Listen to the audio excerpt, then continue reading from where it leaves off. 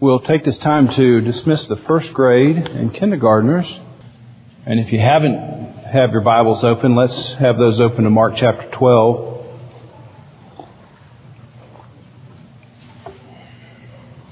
My main pursuit in this text comes from verse 34. Jesus has informed the scribe that he is not far from the kingdom of God. And I want to ask, what's left? I get to the end of the passage and Jesus says, well, man, you're not far. But then that's all he says. And I want to say, well, what's left? I mean, I'm glad I'm not far, but I want to know how to get all the way into the kingdom of God. The scribe seemed to be asking an honest question about the greatest commandment. He gets what seems to be a very clear answer, that there are two. Yet, in the end, the scribe is still short of the kingdom of God. Jesus telling the scribe that he's not far from the kingdom of heaven seems to me like telling somebody they weren't far from jumping all the way across the Grand Canyon. You know, whether you're not very far from jumping all the way across or not, it's still a long way down either way. So I'm trying to get at here in this text what's left. And we're going to have this Holy Spirit to help us see this. So let's pray together. Lord, we come here and we need something that we can't manufacture on our own. And that is eyes to see what you see. Now the scribe sees something and we need to see that. But there's something left to be seen.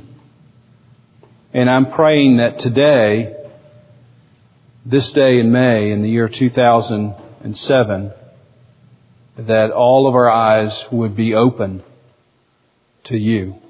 In Jesus' name, amen. Most of you know that John Wesley is the founder of the Methodist Church. He has a famous brother named Charles who wrote over 8,000 hymns, a number of them that we sing.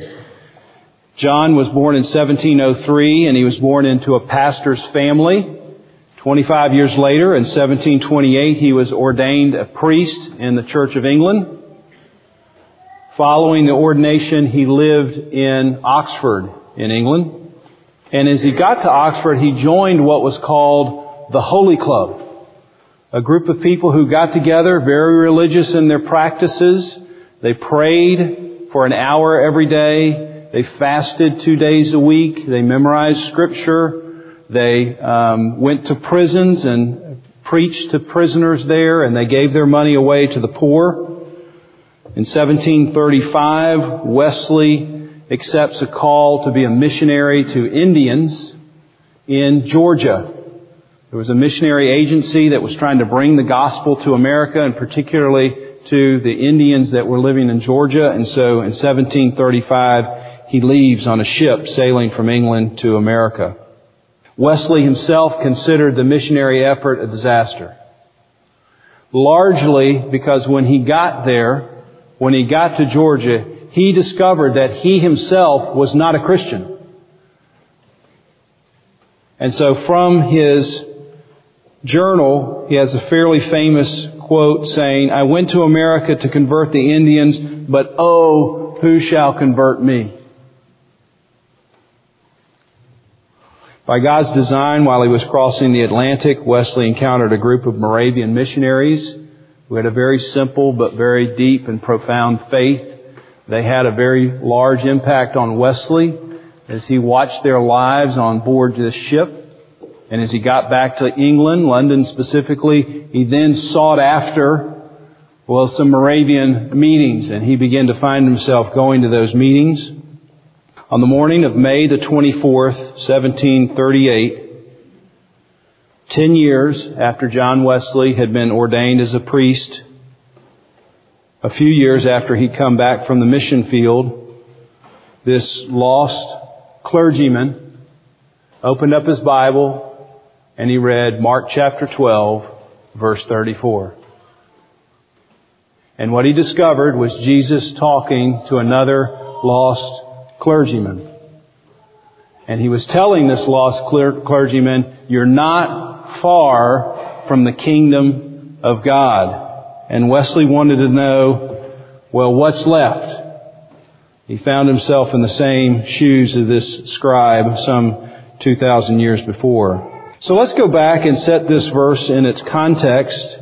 If you were here last week, you know that Jesus has just come off this little Q&A session. If you can picture in your mind, it's the last week before the Passover. There's maybe millions, 1 million or 2 million people who have flooded into Little Jerusalem. You see the Temple Mount from a long distance. It's the highest point in Jerusalem, and the Temple Mount area is a very large plateau, and at one end is the temple.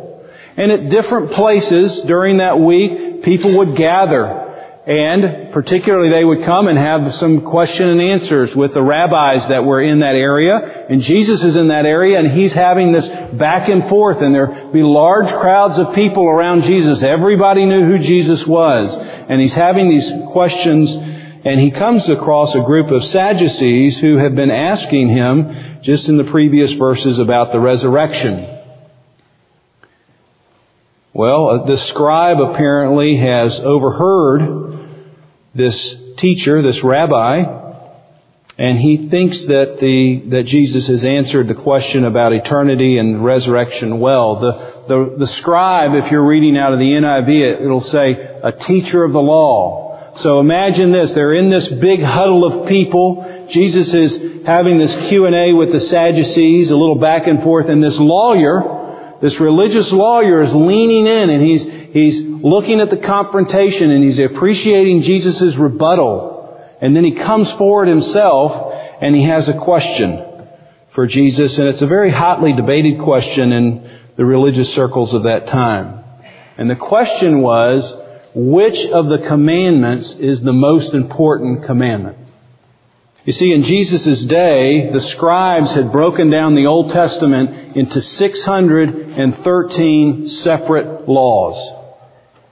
Now, you thought 10 were tough to keep. How about if you had 613?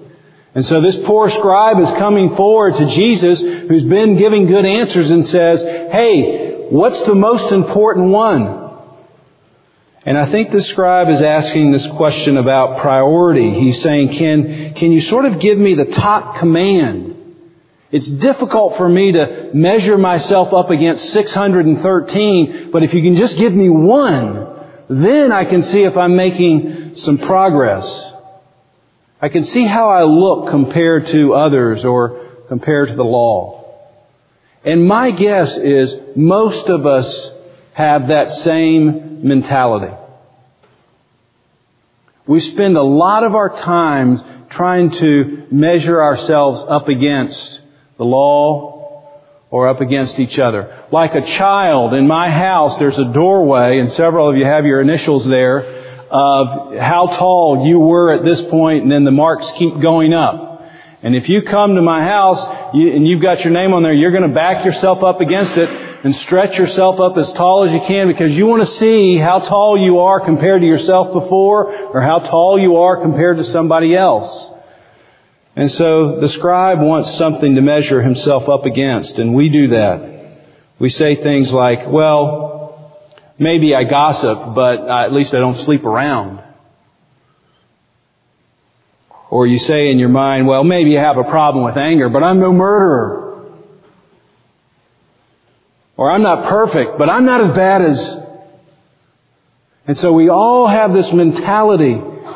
We begin to measure ourselves up against the law. We measure ourselves up against each other. I think it's important to remember the context of the scribe's question. He's been listening to Jesus talk about the resurrection. That there really is life after this life. And the scribe comes in and says, I want to know how I can get into that life. How can I get into the kingdom of God? I'm sort of on this kingdom, and I hear and believe that there is another life out there, and I'd like to know how to get into it. But these 613 laws, I can't quite figure this out. Can you just boil it down somehow and give me one? And Jesus doesn't hesitate to answer, and He responds with 2. Well, 2, that sure beats 613. It beats 10. And so this little Q&A takes up on the Temple Mount. And certainly there would be a number of people around Jesus and the scribe. And when Jesus says, I can give you 2, you can imagine all the people around getting their stone tablets and chisels out, and they're ready to get the answer down. Here the great rabbi is going to just give us 2 commands. You got to get this down. Hey, hurry up before he spits it out so you can hear it yourself. And that's sort of the picture that we have. And Jesus gives 2 quotes from the Old Testament. The first, He says the most important, or in the Greek, the place to begin. In other words, you can't go anywhere else until you got this step down. This is the chief. This is the most important thing. It comes from Deuteronomy 6:4, which is something every Jewish person would have repeated a couple of times a day. And he says this, you shall love the Lord your God with all your heart and with all your soul and with all your mind and with all your strength. Notice this, all, 4 times. You know what all means in the Greek? All. That's what it means. And so He means everything. A couple of definitions that I ran across. Sinclair Ferguson writes this about this verse. The very first law requires comprehensive, universal, undiluted love for God with every ounce of one's being. Comprehensive, universal, undiluted love for God with every ounce of one's being. William Lane in his commentary says this, to love God in the way defined by the great commandment is to seek God for His own sake, to have pleasure in Him, to strive impulsively after God. It's your first impulse to go after the things of God. Jesus demands a decision and readiness for God and for God alone in an unconditional manner. Listen carefully to one of these lines. To love God means to seek God for God's sake, not for your sake. The second law is like it.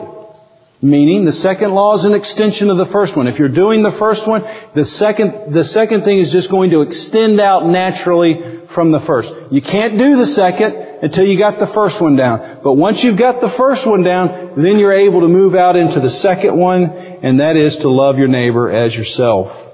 The golden rule, as we'd like to say, grows out of an all-out love affair with God. If you don't have an all-out love affair with God, you're not going to be able to accomplish very well the second great commandment. John Piper's description says this of this commandment. This command seems to demand that I tear the skin off my body, wrap it around another person so I feel that I am the other person. All the longings that I have for my own safety, my own health, success, happiness, I now feel for the other person as though he were me. Hear that again. This second law, love your neighbor as yourself, is something like tearing the skin off of your body and wrapping it around someone else so that all of their longings, whether it was for success or happiness or health or safety, you would feel those for them just as you would for yourself. Now let's stop here and just do a little check of our gauges. You know, when you're driving in your car, every once in a while, you're just going to glance down, you're going to check your gauges. The oil light's on, am I going too fast? Anything wrong with the battery or the engine? Let's just stop. Jesus has done us a tremendous favor. He's boiled everything down to just these 2 commands so you can sort of look at the dashboard of your life and say, how am I doing on these 2 gauges? What do I look like? What's my condition now? If I were to measure myself up against these 2 things, how would I look? First, If you want to get into the kingdom of God, you're going to have a comprehensive, universal, undiluted love for God, which flows out of every pore of your being. And you're going to have to love God for God's sake alone. The second one is you're going to have to tear the skin off your body and act as if you're wrapping it around someone else so that all of their needs you have the same sort of passion for. When you stand up, when you look at your gauges, how are you doing?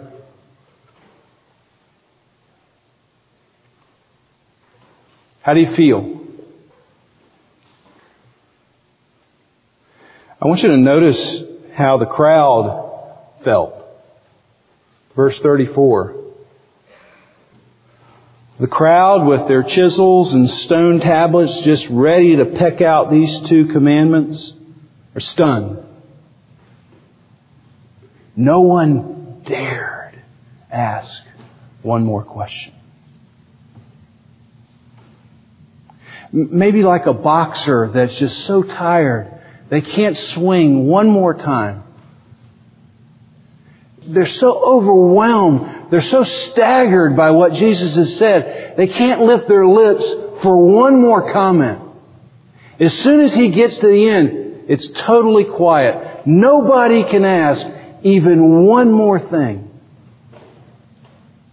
Why do you think when they read this, they were stunned into silence? Well, I'll let you wrestle with that one. I don't have time to answer that question, so you have to think about that one on yourself. Let's go back to the scribe. You might say the scribe, or I'm going to say the scribe, has taken the first step. He was some distance from the kingdom. He's gotten closer. So Jesus says, you're not far. And I think this is really helpful for me personally. It's helpful for me as a Christian. It's certainly helpful for me as I talk to other people about Christ. In one conversation, the man didn't make it all the way there. He got some distance. He moved some way.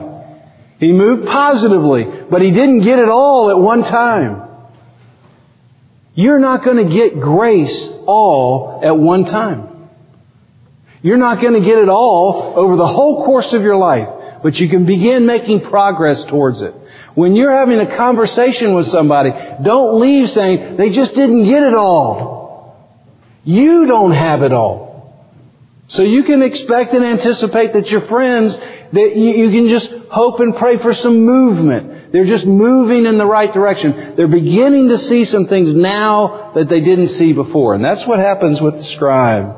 If you're a child here, you play this game where it's the hot and cold game. You ever play this game? Somebody hides something in the room and, they're trying to go find it. And, oh, you're cold. You're freezing. You're going in the wrong direction. And then you get right next to it, but you can't find it. You're burning up. You're on fire.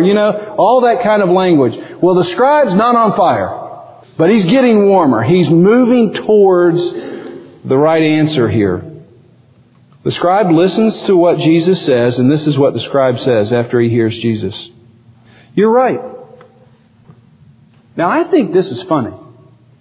And I wish Mark would be able to sort of communicate Jesus' expressions at moments like this. The scribe has looked at the Creator of the whole world and informed the Creator of the whole world. He got it right. And I wonder what Jesus, I just want to know what his expression is. Like, well, thanks, yeah. You'll have that when I answer questions. I don't know sort of what the flavor is, but I just think it's really funny that the scribe says, well, Jesus, good job. Way to go. You really nailed that one. The scribe does understand something here. He clearly is making progress. And Jesus is encouraged by the progress. And the scribe sees something that John Wesley had to see. And the scribe sees something that you and I, if we desire to get into the kingdom of God, we must see this. No one enters the kingdom of God without seeing what the scribe saw. So let's take a look at that. The answer is in verse 33. He says to love God with all of your heart and with all understanding and with all your strength, and to love one's neighbor as oneself is much more, which is really not the best translation. It's more like superabundant. It's enormously more than all forms of offerings and sacrifices. What happens is the light comes on for the scribe. He's standing in the temple area. And what happens in this temple area? Sacrifices and offerings. So he's looking around, and what he is assessing and what he is seeing is that all of his offerings, all of his sacrifices, all of his prayers, all of his fastings, all of his visits to people in prison, all of his money given to capital campaigns, none of those things can make up for the deficit that he has in his own life to love God with all of his heart and to love his neighbor as himself. He cannot obey the law enough. And when he realizes he can't obey the law and he gives some sacrifices or he gives some services, he's still woefully short. And he realizes it. He looks around and says, I know I can't keep the law. There's 613. And now you've just given me 2. And instead of making it easier, I can't even do these 2. And when I can't do the 2, and I just give some money, or I give some of my time, or I really pray really hard, none of those things can bridge the gap. And you and I must hear that. Many of us operate like this. I'm doing my best. I'm trying to keep the laws. And I know I'm not perfect. And when I'm not perfect, I try to give some more money, or I try to give some more time. I try to do something to sort of make up for the deficit. And what the scribe sees is there is no offerings or no sacrifices he can make that could possibly make up for the difference. There's no way he can get there on his own, and he realizes that.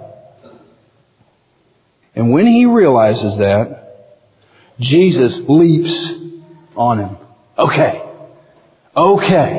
Now you're not far. He realized something about himself.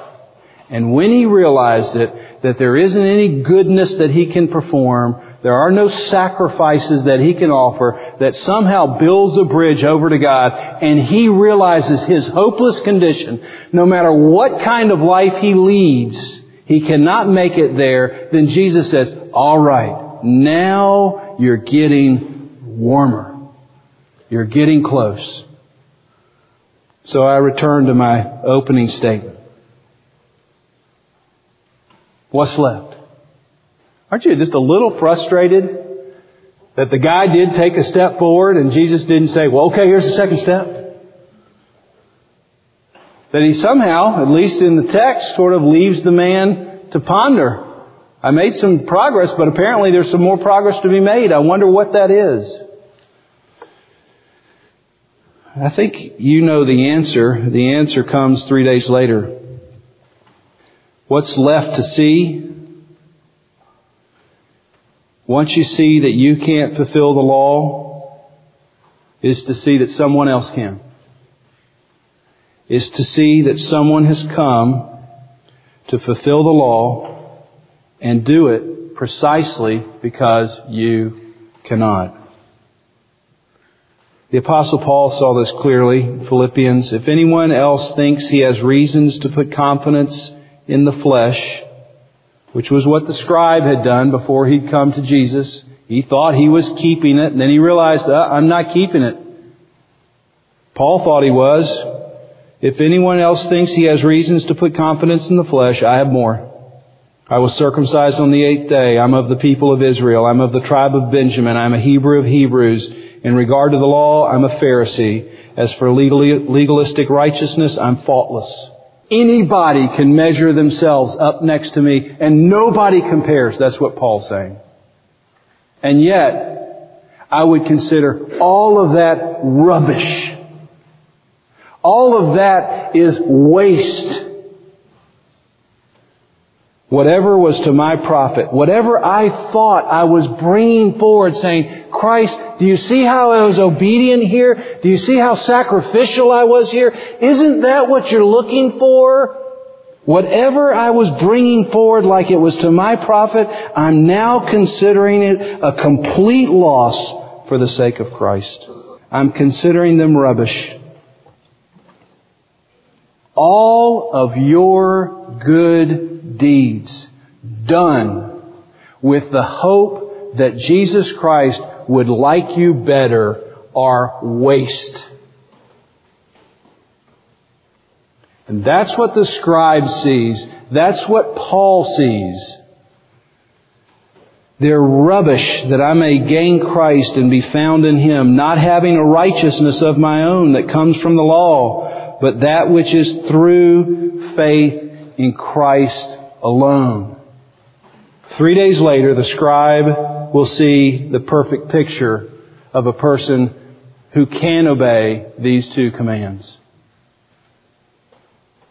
Now, we don't know if this scribe is at the cross, but certainly he would have heard about it. And if he was there, he would have seen what it means to love the Lord your God with all of your heart, with all of your soul, with all of your mind, and with all of your strength. Jesus Christ died on a cross for no gain to Himself. He did not gain anything by dying on the cross. You gained. But He loved. You remember in the Garden of Gethsemane? As a human, I don't want to go through this. But what does He say? I'm not for my gain. I'm not living my life for my gain. I'm doing everything for your sake, God. I'm loving you perfectly as you command. And on the cross, you would see, the scribe would see, love for your neighbor. Literally. Jesus ripped off His skin so He could wrap it around you. His flesh had to be torn off of His body so He could cover you with His righteousness. On the cross, we see the person who fulfills all of the law. We read about what happened to John Wesley on the morning of May the 24th. He opens his Bible. He reads about a lost clergyman. He sees himself. You're not far from the kingdom of God. Wesley had taken the first step. He'd already seen that he couldn't keep the law. Even his own missionary efforts, all of his sacrifices, all of his prayers and gifts to the poor, visit to prisoners, they didn't matter. The same day, May the 24th, that evening, Wesley, in his famous statement in his journal, tells of his second step. And I quote, "In the evening, I went very unwillingly to a society on Aldersgate Street where one was reading Luther's preface to the Epistle to the Romans. About 9:15, while he was describing the change which God worked in the heart through faith in Christ, I felt my heart strangely warmed. I felt that I trusted in Christ and in Christ alone for salvation. An assurance was given me that Jesus has taken away my sins, even mine, and saved me from the law of sin and death." So my question for you: have you taken the first step? You see, you can be a pastor for 10 years and not have taken the first step. You can be a pastor's kid and not have ever taken the first step. You can think that I'm doing enough, and what I'm not doing well, I'm giving some sacrifices for, and I think that's going to do it for me, and you can be lost. And if you're not far, you're still a long way from the end. But moving in that direction is to see the absolute poverty of you making progress towards God by yourself. So my question is, have you taken the first step? My next question is, have you taken the second? Once you see your own poverty, have you trusted in Christ alone? Let's pray together. Lord, we don't know who this person was that read where John Wesley's heart was strangely warmed. You, by your divine design, come into the hearts and lives of people in all kinds of settings. We know what happened on May the 24th. And I'm praying right now for that same kind of movement. Maybe in the life of the most religious person here, that they never really understood their total depravity. They've always lived as if they were good enough. For those who see the emptiness in themselves and have tried to fill it with other things, I pray that today would be a day that they would see and trust in Christ alone. That they would be able to come back to this day in May, in the year 2007, and say, something happened in my heart that day because of the truth of the gospel. That you came, you took on my sin, and your flesh was ripped off and wrapped around me so that I might have entry into the kingdom of God.